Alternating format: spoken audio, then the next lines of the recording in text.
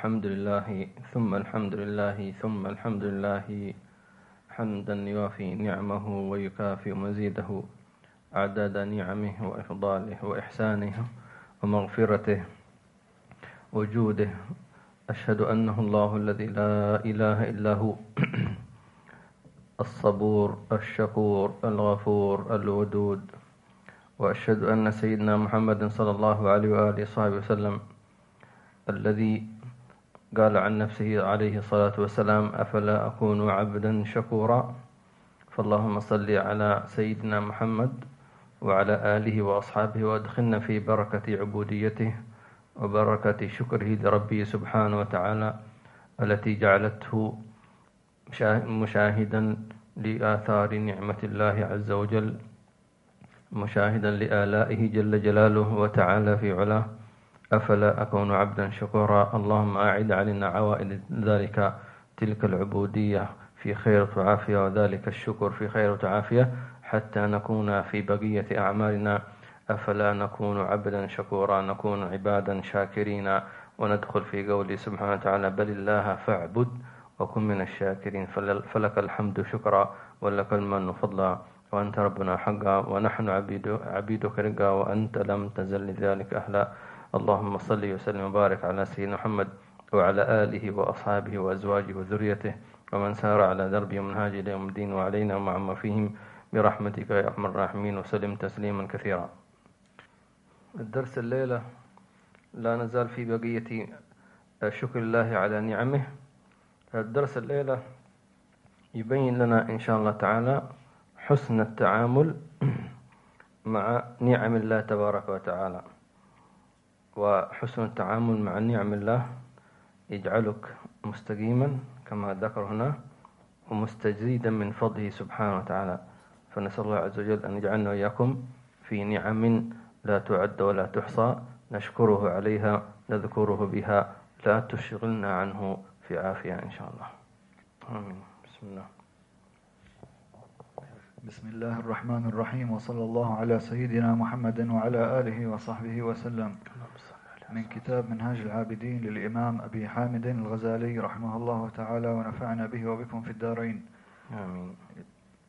إلى أن قال: فصل في أن حسن التعامل مع نعم الله تعالى سبب للاستقامة والاستزادة.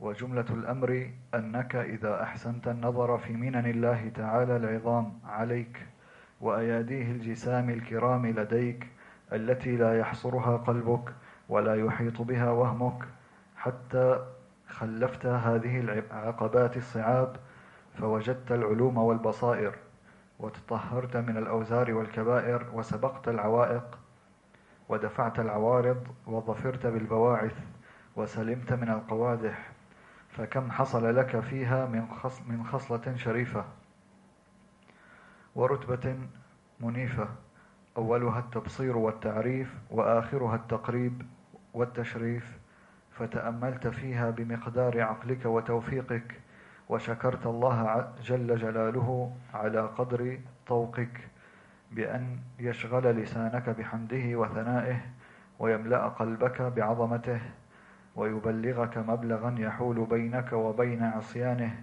ويبعثك على الخدمة له بما أمكنك أو بسعة طاقتك، معترفا بالقصور عن حق إنعامه وإحسانه.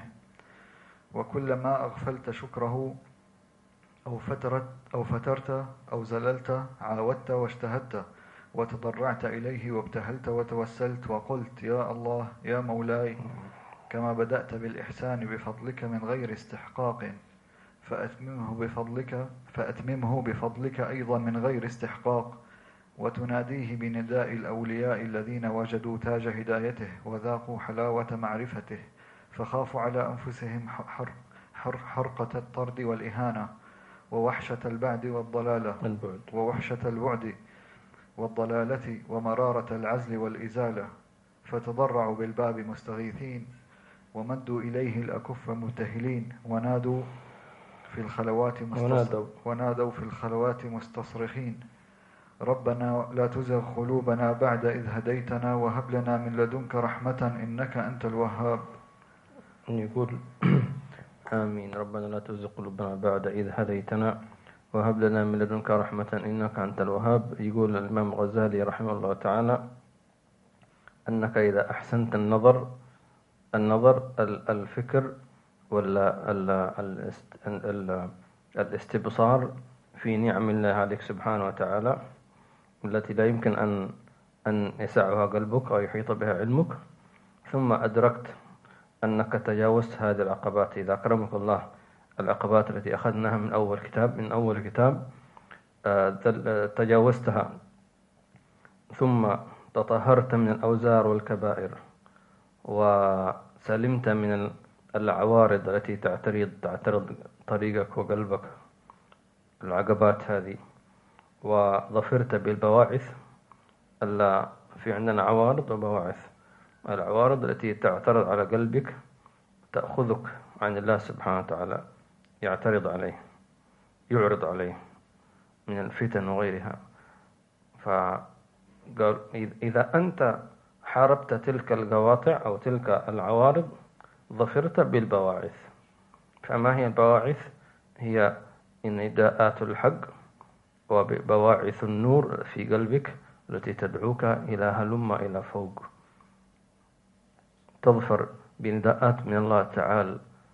وأحيانا يأتي الإنسان نداء في قلبه من الله سبحانه وتعالى أنك الآن مثلا قم فتوضأ صلي ركعتين، فالعبد لا يدري ما هذا، يتوضأ وصلي ركعتين، يكون بهاتين الركعتين فتح له فتح مبين. هذه يسمونها بواعث، لأن العبد لا يدري. فهذا الباحث عبارة عن يقول تعال وأنا سأعطيك، اقرب، فتكون ساعة وصال من الله سبحانه وتعالى. فهذه بواعث الله يكرمها لمن يحب ولمن يصدق مع الله سبحانه وتعالى، ولكن لا يظفر بها إلا من جاهد نفسه وأبعد تلك العوارض والقوادح. الله يكرمنا إياكم بها في خير وعافية إن شاء الله تعالى. ثم يقول فإذا قطعت ووصلت وشاهدت وفتح الله لك البصيرة وقربك وأدناك، فيقول إياك أن تغفل، دم على الشكر واستغث بالله سبحانه وتعالى. فإذا زلت أو بعدت أو انشغلت، لأن الإنسان هكذا طبيعته، فعليك بدعاء أهل يسمون دعاء الراسخين في العلم هذا. والراسخون في العلم يقولون آمنا به كل من عند ربنا. بعدين قال سبحانه وتعالى ربنا لا تزغ قلوبنا بعد إذ هديتنا وهب لنا من لدنك رحمة إنك أنت الوهاب.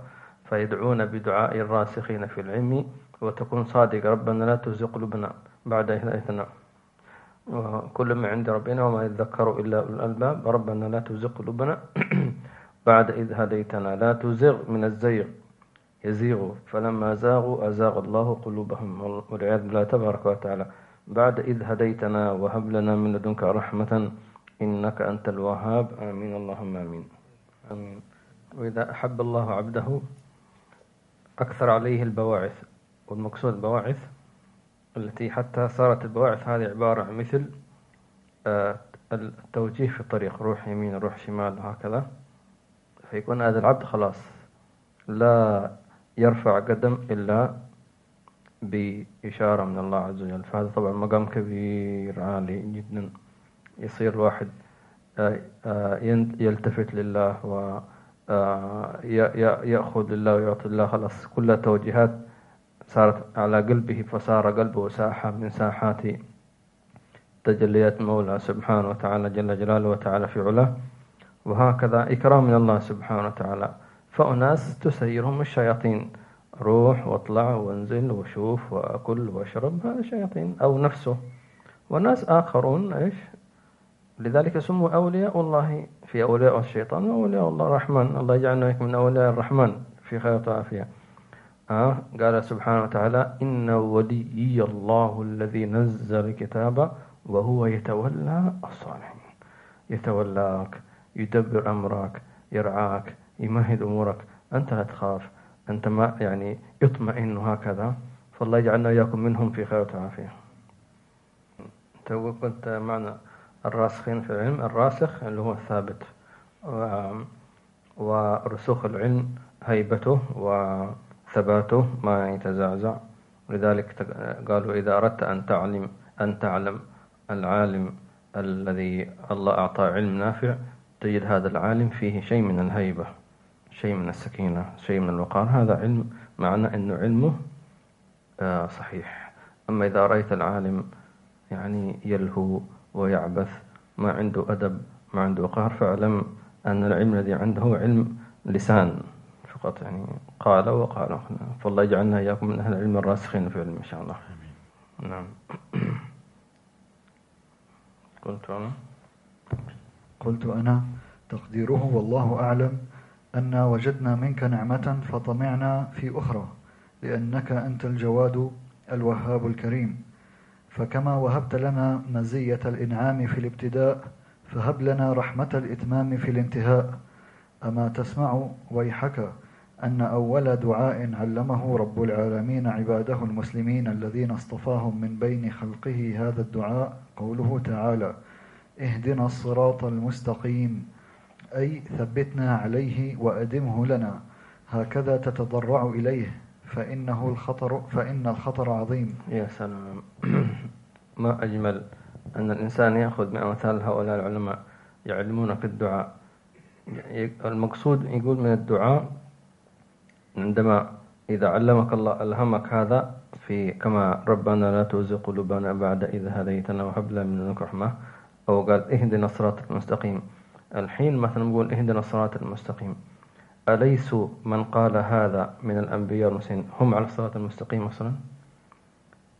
طبعا نقول اهدنا الصراط المستقيم، ما معنى؟ قال هذا هو التضرع، معناه ثبتنا وزدنا منه، ثبتنا على هذا الصراط. طب اهدنا صراط أنا هديتك أو لا؟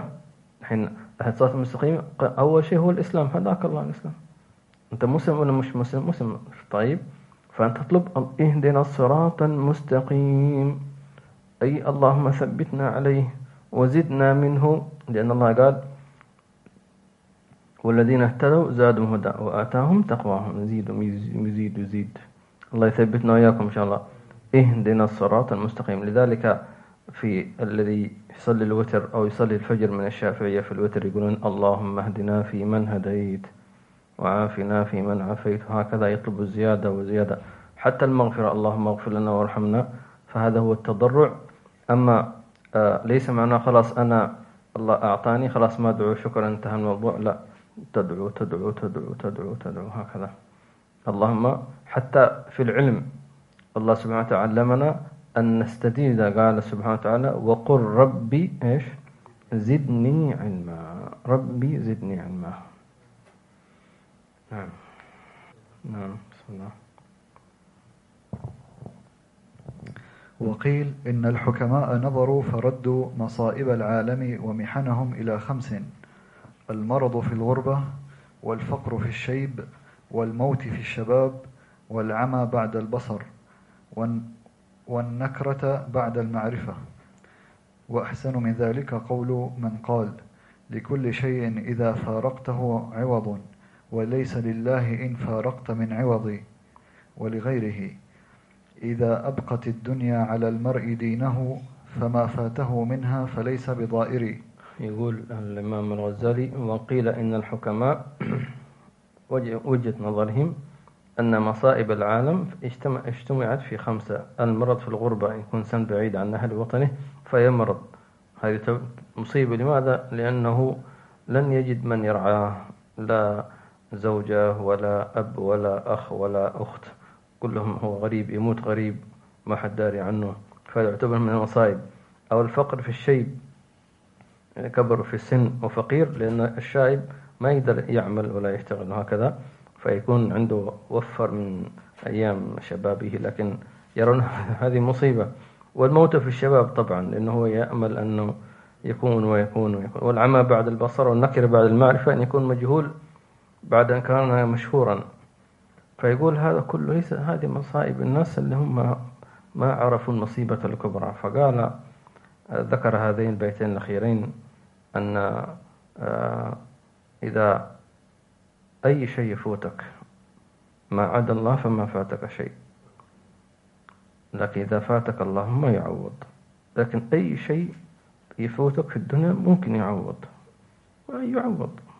وحتى لو فاتك ولم تعوض فهو ليس بشيء، لأن الحياة ليست دائمة هذه في الدنيا، لكن إذا فاتك الله فات كل شيء. لذلك يقولون أهل التصوف في عبارة أخرى: ماذا وجد من فقدك وماذا فقد من وجدك.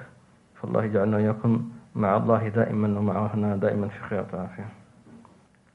نعم.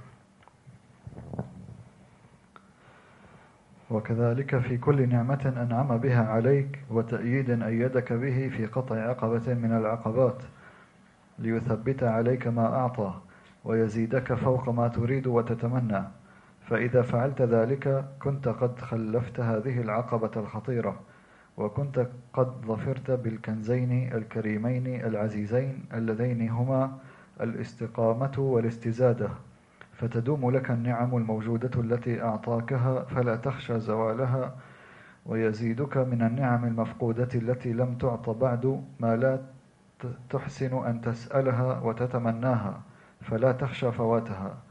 وكنت حينئذ من العارفين العلماء العاملين بالدين التائبين الطاهرين الزاهدين في الدنيا المتجردين للخدمة القاهرين للشيطان المتقين الله حق التقوى بالقلب والأركان القاصرين للأمل الناصحين الخاشعين المتواضعين المتوكلين المفوضين الراضين الصابرين الخائفين الراجين المخلصين الذاكرين المنة الشاكرين لأنعم سيدهم رب العالمين، ثم تصير بعد ذلك من المستقيمين المكرمين الصديقين. فتأمل هذا الكلام، والله تعالى ولي التوفيق. آمين. ويقول الإمام الغزالي أيضا رحمه الله تعالى، يقول: إذا أنعم الله عليك بنعمة ثم تجاوزت عقبة هذه النعمة، لأنه مر علينا أن الإنسان إذا أعطي نعمة كل نعمة لها عقبة، يعني مثل يسمونها اليوم أهل الدنيا ضريبة لابد أن ندفعها. طيب، من أراد الدنيا لها ضريبة يدفعها، ومن أراد الآخرة لها ضريبة فلقد تحمل العقبة، وما أدراك ما العقبة فك رقبة. فيقول الإمام الغزالي: إذا أنعم الله عليك نعمة، أي من نعم الدين خاصة، ثم تجاوزت عقبتها فاعلم أنه قد ارتضاها لك، وأنت الآن في نعمة من الله تبارك وتعالى. فهذه إذا تجاوزت العقبة وكنت قد استقمت على الطريق المستقيم واستزدت الله منها، كيف تستزيد منها؟ بالتضرع والدعاء، تحافظ عليها أيضا، ألا تنكرها أو تستخدمها في معصية الله تبارك وتعالى. عند ذلك تتوالى عليك من الله عز وجل، فتكون أنت صابرا وشاكرا وتائبا وخاشعا وصادقا كما مر عليك هذا الشيء، ومخلصا، لأنك قد عرفت كيف تتعامل مع النعمة على ما يرضي ربك سبحانه وتعالى. كثيرون لم يعرفوا كيف يتعامل معها، فلذلك سقطوا في العقبات والعياذ بالله تبارك وتعالى. اللهم ثبتنا وزدنا من هذا العلم النافع، آمين.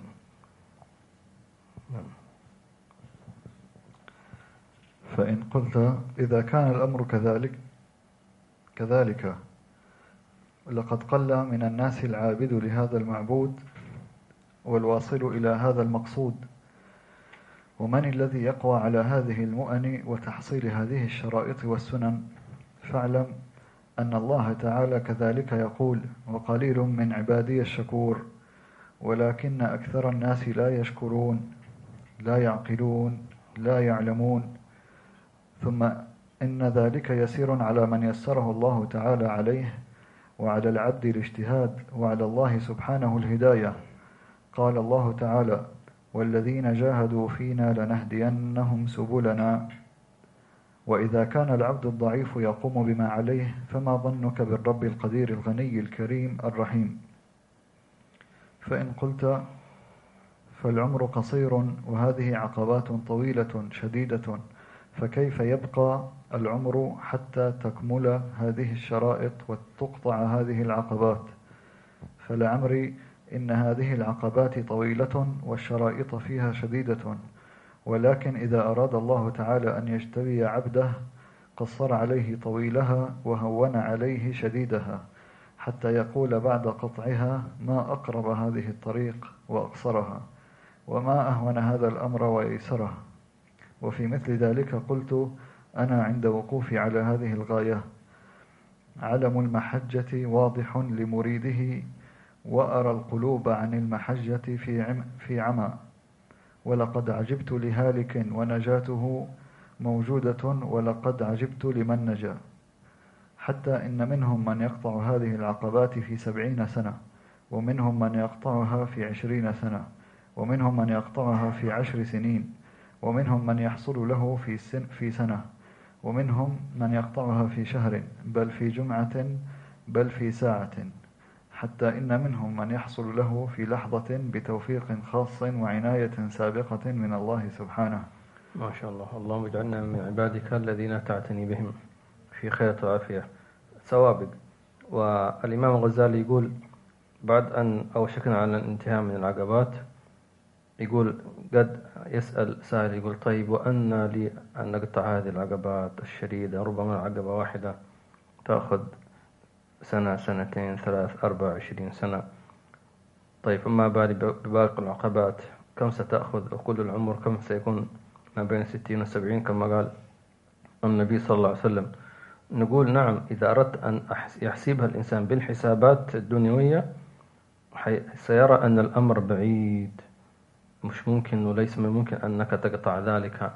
نعم، لأنك نظرت إلى عملك وإرادتك. لكن إن صدقت أنت وفوضت الأمر لله وانطلقت معتمدا عليه، مفوضا إليه أمرك، معتمدا عليه، واثقا به، ثابتا، سيختصر لك الطريق دون أن تشعر. بل حتى إذا وصلت ستقول عجيب، طريق هذه قصيرة. يقول هي طويلة بس هو قصرها لك سبحانه وتعالى. قال سبحانه وتعالى فأما من أعطى واتقى وصدق بالحسنى فسنيسره اليسرى. مش شغلك أنت ستنتهي في 70 سنة 100 سنة، المهم لن تموت حتى تقطعها. لأن المقصود من قطع في 70 سنة أو 20 سنة، المقصود إيش؟ أنك تقطعها. مفهوم؟ فإذا ما قطعت في 70 سنة في 20 سنة، المقصود واحد: الوصول إلى الله سبحانه وتعالى. الله يثبتنا وإياكم إن شاء الله تعالى. وقال ثم منهم من يقطعها في سنة، في أقل، في يوم، في لحظة. نعم، كان في حضرموت بعض الصالحين علماء عنده طلبة ومريدين، فمنهم ما كان عنده طالب مريد له 20 سنة. فبعدين هم أثناء جلوسهم في الدرس جاء رجل غريب من البلد وقال أنا أريد أن أقابل الحبيب فلان. قال طيب، يسأل وين حتى قالوا هو الآن في الدرس مع طلبته.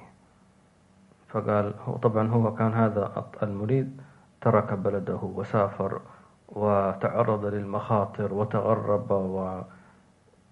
سبحان الله، من أجل أن يلتقي بهذا الشيخ، لأنه يعني قلبه مطمئن إليه، يريد أن يصل الله سبحانه وتعالى. فعندما وصل إلى البيت على بيت شيخه أو هذا الشيخ، قرع الباب حتى يؤذن له. فعندما أذن له فتح الباب، كان الشيخ مع طلبته، وكان كأنه ينتظر، لأن الأرواح متعارفة. فعندما وقف الطالب عند باب شيخه، نظر إليه الشيخ، امتلأ قلبه، قال خلاص ارجع لبلدك. عجيب، اكتفيت، امتلأت. هو طيب انت حتى ما جلست، طيب اشرب شاي على طول ارجع. فطبعا الطلبة كل واحد طالع الثاني، احنا جالسين 20 سنة وهذا طالعين نازلين، وهذا جاء في لحظة فقالوا يا سيدنا الشيخ نحن ما نعم مترضين ما شاء الله، فنحن جالسين معك 20 سنة ما شفنا حتى النبي صلى الله عليه وسلم في المنام، كما يعني ما بالمعنى يعني، وهذا ما شاء الله. قال نعم، هذا أتى بقلب وعاء نظيف صافي فاضي فملأته له. أتى بوعاء نظيف يريد عسل، يعني عسل المعنى طبعا، تفضل. لكن كل واحد منكم أنتم جاي بوعاء ممتلئ بوسخ الدنيا، كل ما نظفناه رجعتم توسخونه. طيب فلا تلوموني، هذه مشكلتكم أنتم. فأنتم يعني نعلمكم ندرسكم. إذا رجعتم إلى الدنيا تلطختم بالنجاسات، نرجع مرة ثانية نبدأ من جديد. فالمشكلة مشكلة مين؟ فالمريد لابد أن يكون صادق مع الله سبحانه وتعالى، وأن يجاهد نفسه ولا يؤجل عمل اليوم إلى الغد كما يقولون. يأخذ التوجيهات ويأخذ، إذا كان يريد الوصول الله، الوصول الله هذا بالنوم أم باللعب والكسل؟ لا، أنت تريد الله. ويقول وابذلوا كل الغوالي. قال لي صاح مهرها الروح. هذا مهرها مش 100,000 ولا 200,000 ولا روحك. هذه هات روحك. كم من حب راح في هواء ليلة كما يقولون. الله يثبتنا إياكم إن شاء الله. لكن حتى الذي يجلس 20 سنة هكذا لابد أنه سيتنظف في خير وعافية، يعني ما يتركون أحد إن شاء الله تعالى إلا ويصفونه. الله يصفي قلوبنا إن شاء الله تعالى. والمقصود تصفية القلب، مش الدنيا فقط، تصفية القلب عن الحسد والحقد والكبر. هذا مرض عضال، هذا يتعب أهل الله سبحانه وتعالى. أن يكون الواحد حسود وحقود مشكلة كبيرة هذه. أما الدنيا يسهل إخراجها من القلب، لأن أصلا هي نتنة. فعندما يريك حقيقة نقول هذه الدنيا أنت تطلب، هذه الدنيا بس أنا لا أريد، خلاص الموضوع. لكن مش إذا كان القلب فيه أحقاد وحسد، هذه مرض كبير، سرطان. هذا يحتاج. مشكلة في بعض الناس عنده حسد على 1000 واحد. طيب كيف هذا؟ تخرج واحد واحد واحد، وكل واحدة تحتاج إلى عملية جراحية، والطبيب يأخذ 2 ساعتين. يتعب، هو مش فاضي لك. أنت مريض، أنت عندك في قلبك 1000 حسد على 1000 شخص، وحاقد على 500 واحد، متكبر على 1,000,000 شخص. طيب هو الدكتور فتح عيال عشانك أنت ولا إيش؟ الله المستعان. الله يهيئنا وإياكم إن شاء الله تعالى، ويطهرنا وإياكم من الأحساد ومن الأحقاد إن شاء الله في خير وعافية. آمين اللهم آمين. فلا يستوي مثلا شخصان أو طالبان مثلا في الكتاب منهاج العابدين مثلا، فلا يستوي من كان يفتح منهاج العابدين خلال الأسبوع يقرأ ويراجع ويتابع، وآخر لا يفتحه إلا إذا جاء الدرس، فهما لا يستويان مثلا. فالذي كان خلال الأسبوع يفتح الدرس مثلا ويراجع نفسه ويحاسب نفسه ويشوف كيف الأقبل التي قبلها ويتابع وكذا، هذا جهد في الطلب وماشي تمام. وآخر لا يفتح منهاج العابدين إلا في يوم الجمعة، فلا يستويان مثلا.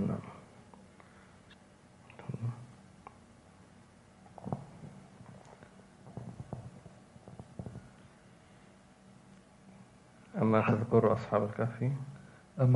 أصحاب الكهف كانت مدتهم خطرة، حيث رأوا التغير في وجه ملكهم دقيانوس، فقالوا ربنا رب السماوات والأرض. الآية.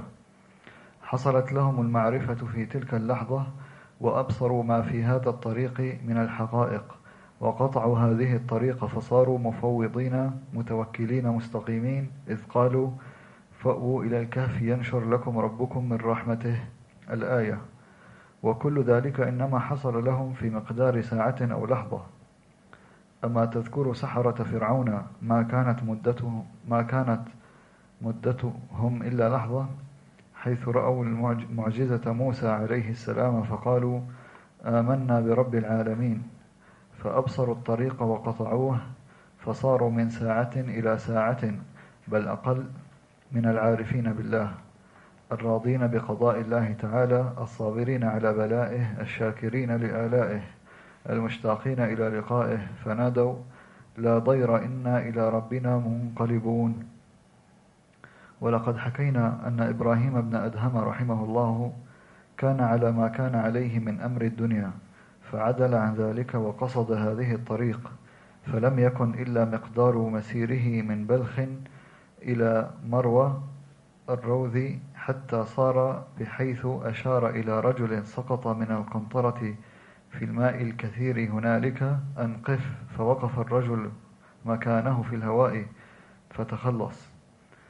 وأن رابعة البصرية كانت أمة كبيرة السن يطاف بها في سوق البصرة ولا يرغب فيها أحد لكبر سنها، فرحمها بعض التجار فاشتراها بنحو 100 درهم وأعتقها، فاختارت هذه الطريقة وأقبلت على العبادة، فما تمت لها سنة حتى زارها زهاد البصرة وقراؤها وعلماؤها لعظم منزلتها. وأما الرابعة العدوية، سبحان الله. طيب. وأما الذي لم تسبق له العناية ولم يعامل بالفضل والهداية فيوكل إلى نفسه، فربما يبقى في شعب من عقبة واحدة 70 سنة ولا يقطعها، وكم يصيح ويصرخ ما أظلم هذا الطريق وأشكله، وأعسر هذا الأمر وأعضله، فإن الشأن كله إلى أصل واحد، وذلك تقدير العزيز العليم العدل الحكيم. نعم. اختصارا لهذا الإمام الغزالي ضرب لنا أمثلة من القرآن كيف أن هنا أناسا كانوا على ملة كفر أو ضلال كأصحاب الكهف، كانوا قومهم ليسوا على الطريق المستقيم، ولكن في لحظة إذ قاموا فقالوا ربنا رب السماوات والأرض، وكانت تلك اللحظة تغيرت منهجهم، وكيف أن الله سبحانه وتعالى أعزهم وذكرهم في القرآن. هي لحظة واحدة. أيضا سحرة فرعون فعلا لحظة فقط رأوا الآية الكبرى من سيدنا موسى على طول خروا سجدا قالوا آمنا برب العالمين رب موسى وهارون. جاء فرعون يهددهم لو قتلنكم وصلبنكم إلى آخره، ما فعل لا ضير إنا إلى ربنا منقلبون إنا آمنا بربنا ليغفر لنا خطايانا. سبحان الله. قال أحد الصحابة قال كانوا في أول النهار سحرة فصاروا في آخره كراما بررة. وقيل لمن هووا للسجود لله عز وجل كشف عن منازلهم في الجنة، درجات العلا. سبحان، هي لحظات سبحان الله، وهذا توفيق من الله سبحانه وتعالى.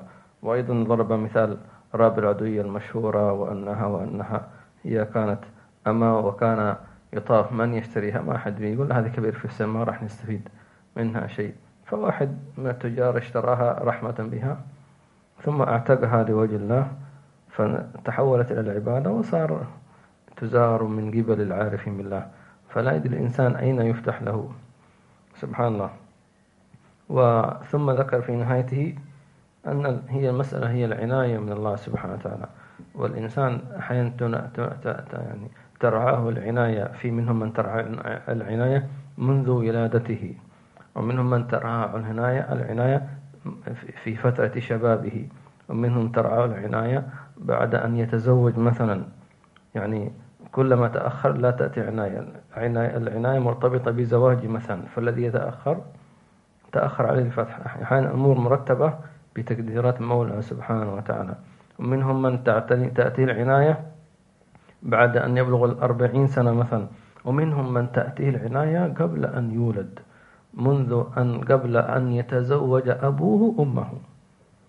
نعم، هذه عناية كسيدنا عيسى بن مريم قبل أن أمه تحمل به، وهكذا. هذه قالوا أن الله اختار لسيدنا عيسى أما تناسب حاله فاختار له مريم.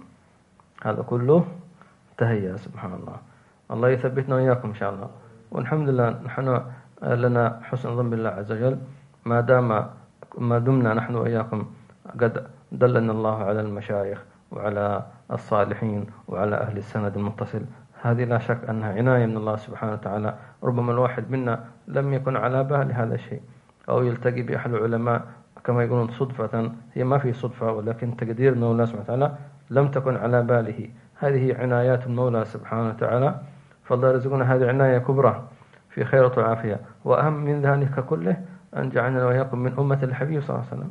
هذه ما كنا نعرفها ولا نعرف، ولا ليس باختيارنا، ولم نكن نحن، لا نحن ولا آباؤنا ولا أمهاتنا ولا أجدادنا. أنت فلان هؤلاء أنا اخترتكم أن تكونوا من أمة سيد أنبائي، خلاص انتهى الموضوع. وهؤلاء من أمة سيدنا موسى، وهؤلاء من سيدنا عيسى، اختيارات. فهذه عناية، فالله يهيئنا لهذه النعمة. لذلك النبي صلى الله عليه وسلم قال إنكم ستسألون عني يوم القيامة. من أعظم، إذا كان سيدنا موسى يتمنى أن يكون واحد من أمة النبي محمد صلى الله عليه وسلم، مما كشف له من الفضل الكبير والمنزل العظمى لهذه الأمة. فاللهم ثبتنا يا رب على هذه النعمة، آمين اللهم آمين. فإن قلت لما اختص هذا بالتوفيق الخاص وحرم هذا، وكلاهما مشتركان في ربقة العبودية، فعند هذا السؤال تنادى من سرادق الجلال أن إلزم الأدب واعرف سر الربوبية وحقيقة العبودية، فإنه لا يسأل عما يفعل وهم يسألون. يعني الإمام الغزالي يقول شان دقيق جدا، أحيانا مثلا يفتح لهذا وهذا لا يفتح له، هذا يعطى هذا لا يعطى له، فيقول احذر أن تسأل لماذا، لأن الله لا يسأل لماذا يعطي هذا. فكل ما كان الإنسان عنده أسئلة كثيرة تتعلق ليش وهذا، فلن يفتح له الذي يكثر الاعتراض في صورته سؤال لكن في باطنه معترض. هو ليش، إيش معنى هذا، خليك، لأن هذه منازل لا يمكن أن تعطى الإنسان سيء أدب أو يسيء أدب أو يسيء ظن مع المولى سبحانه وتعالى، ما يمكن هذا الشيء. كذا في كل أحوال الإنسان، سبحان الله. فلذلك يردون المريد في بداية أمره على أنه يلزم ذكر الله سبحانه وتعالى، وأنه يسلم أمر الله سبحانه وتعالى دون أي اعتراض، سمعنا وأطعنا. عند ذلك بعدين يترقى. فاللهم ثبتنا يا ربي. ولذلك التعامل مع الشيخ هو عبارة عن تمهيد للتعامل مع الله سبحانه وتعالى، لأن احنا ما نعرف نتعامل مع الله سبحانه وتعالى. فلذلك منها هنا جاء التعلق بالمشايخ، ليس لتقديس الشيخ لذاته، إنما هو وسيلة حتى يعلمك الأدب مع الله. فيقول لك هذا يتعلم من كيف تتعامل مع الشيخ. فلذلك فإذا كان الطالب أو المريد الذي يريد أن يصل الله أسأل أدب مع شيخه، كيف مثلا يصير أدب؟ يقول شيخي مثلا زار فلان في بيته وما زارني، ليش؟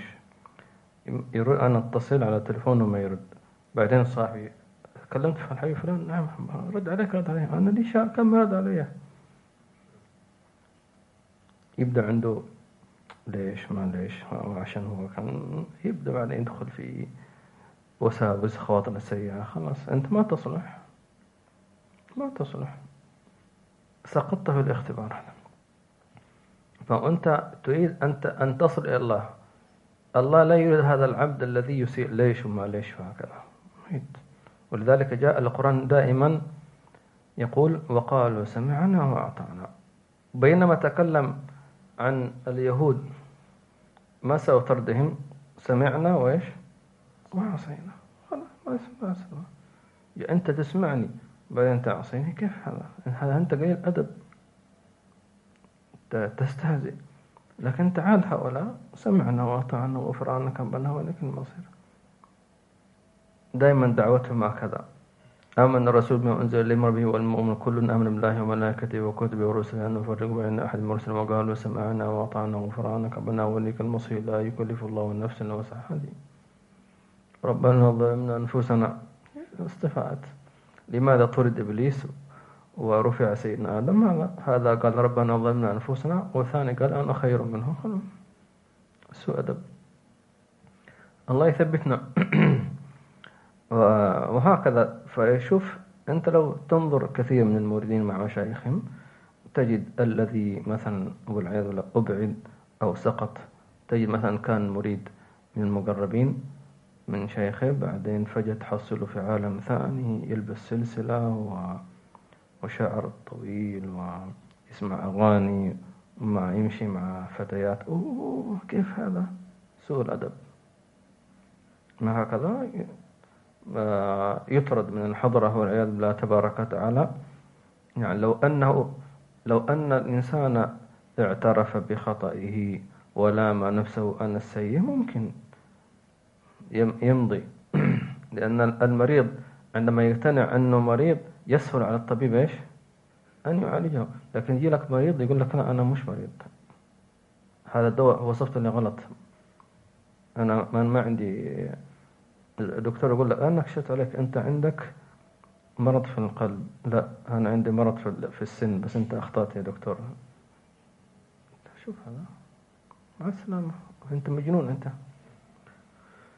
لا إله إلا الله محمد صلى الله عليه وسلم. الله يثبتنا وإياكم ويرزقنا الأدب إن شاء الله تعالى مع أهل الله سبحانه وتعالى من العلماء الصالحين أينما كانوا أينما حلوا في خير وعافية. نعم. مما ينفع المريد إذا أراد أن يستفيد من شيخه أن يدعو بهذا الدعاء، فيقول اللهم أرني خصوصيته واطوي عني بشريته. اللهم أرني خصوصيته واطوي عني بشريته. يعني لا تخليني أشوف من الشيخ إلا ما خصصته به من العلم والنور هكذا، وأما البشريات اللي الإنسان يعتاد عليها هكذا اطوي عني، يعني لا تخليني أشوفها. يعني لأن الذي وقع المشركين في مكة ما اتبعوا النبي صلى الله عليه وسلم أو ما تبعوا، قالوا إنه ما هذا إلا بشر يأكل كما نأكل. يعني وقالوا ما لهذا الرسول يأكل الطعام ماشي في الأسواق. يعني في نبي هكذا عندهم بشريته، مع كل نبي الله يختاره يكون نبي كل شيء، آخرته يمشي في الأسواق يأكل طعام زينا، يعني هكذا خلاص بشر. فنظروا إلى بشرياتهم فأحجبوا عن هذا الشيء. فلذلك أحيانا ترى الشيخ مثلا يعني يأكل كثير مثلا، يجي في الدرس عندنا يقول لا تأكل القليل والجوع، ودحين يأكل ب5، يضحك علينا هذا جالس. فرأى إيش؟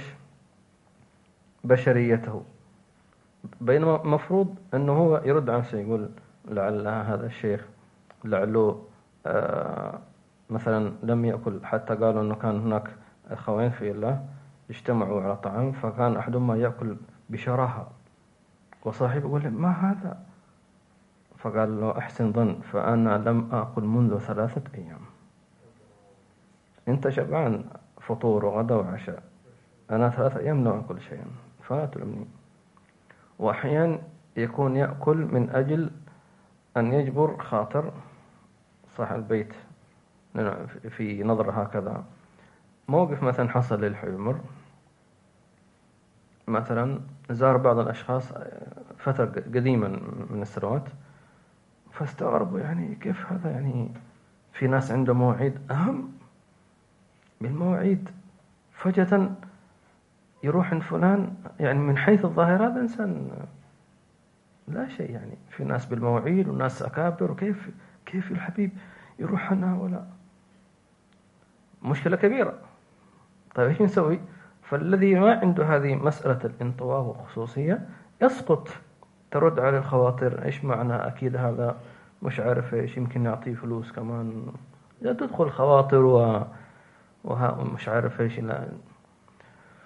فالحبيب مثلا زار شخص هكذا ليس على البال، يمكن خارج البرنامج مثلا، فإيش ماذا طلع؟ أن هذا الرجل أقسم إذا لم يدخل الحبيب بيته زوجه طالق والعياذ بالله. خلاص يروح بالقوة. شوف هذا مجذوب، شوف كيف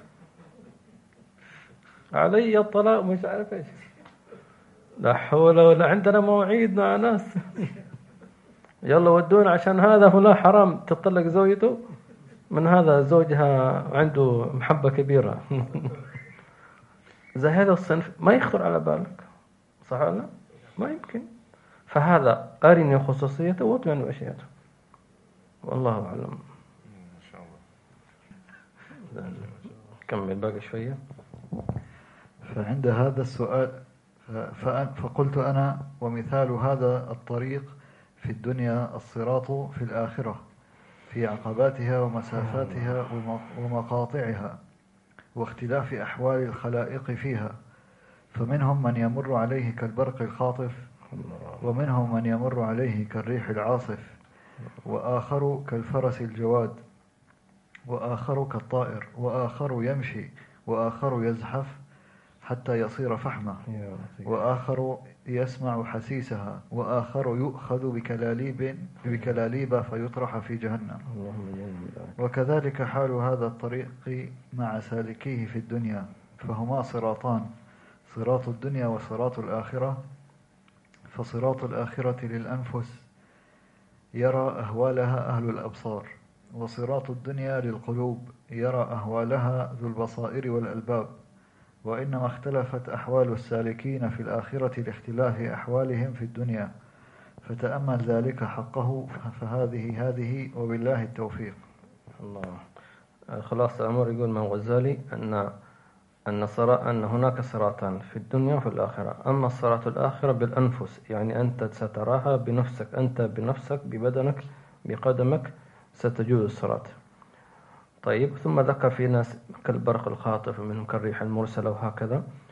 والصراط الدنيا هو صراط يرى أو يقطع بالقلوب، فصاحب القلب السليم والذي يتطهر من، كما ذكرنا، من الحقد، من الحسد، من البغض، من السواد، كلما تطهر كلما قطع هذه المسافة سريعة. فيكون إذا قطع طهر نفسه في الدنيا، قطع صراط الدنيا بتصفية قلبه من، كما ذكرنا، من أمراض القلوب، فإنه يوم القيامة يجوز الصراط سريعا. ومن كان لم يقطع في الدنيا صراط قلبه، رضي بالقادرات في قلبه، رضي بالكبر في قلبه، رضي أن يكون حسودا حقودا، رضي عايش على هذا الشيء، سبحان الله، في يوم القيامة ستمر ببطء شديد، لأن قلبك هذا أنت ارتضيت أن تعيش في هذا الوسخ.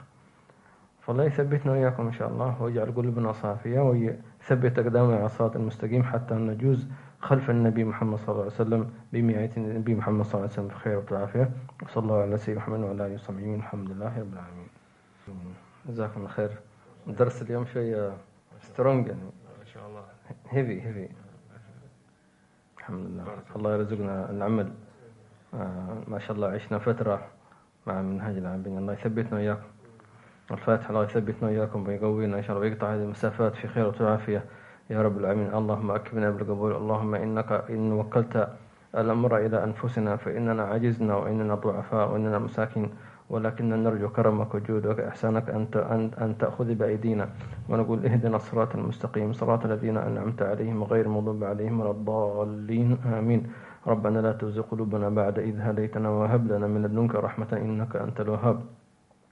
ربنا آتنا في الدنيا حسنة وفي الآخرة حسنة وقنا عذاب النار. اللهم إنا نستغفرك ونتوب إليك من سوء أدب بيننا وبينك، وبين سيدنا محمد صلى الله عليه وسلم، بين السلف الصالحين، وبين مشايخنا وعلمائنا وأدلتنا عليك. نستغفرك ونتوب إليك إن أتبعنا أنفسنا أهواها أو استجبنا لخواطر لا تليك، فنستغفرك ونتوب إليك. اللهم إنا نستغفرك ونتوب إليك، اللهم ثبتنا على ما تحب وترضاه. اللهم احفظ قلوبنا من أي خواطر سيئة ومن كل شيء لا يرضيك ولا تحبه، واجعل قلوبنا أوعية لتلقي الأنوار والأسرار والخيرات، وكل ما تحب وترضاه يا رب العالمين. اجعلها صافية، اجعلها طاهرة، اجعلها نقية لنا وللحاضرين والحاضرات والمستمعين والمستمعات، ومن كان معنا ومن أراد أن يحضر معنا يا رب العالمين، آمين اللهم آمين. اللهم اجعلنا وهؤلاء جميعا في الدرس الأعلى مع سيدنا محمد صلى الله عليه وسلم، مع مشايخنا ووالدينا وأزواجنا وأولادنا وأحبابنا ومن حضر معنا يا رب العالمين، بسر أسرار الفاتحة وإلى حضرة النبي. اللهم صل وسلم.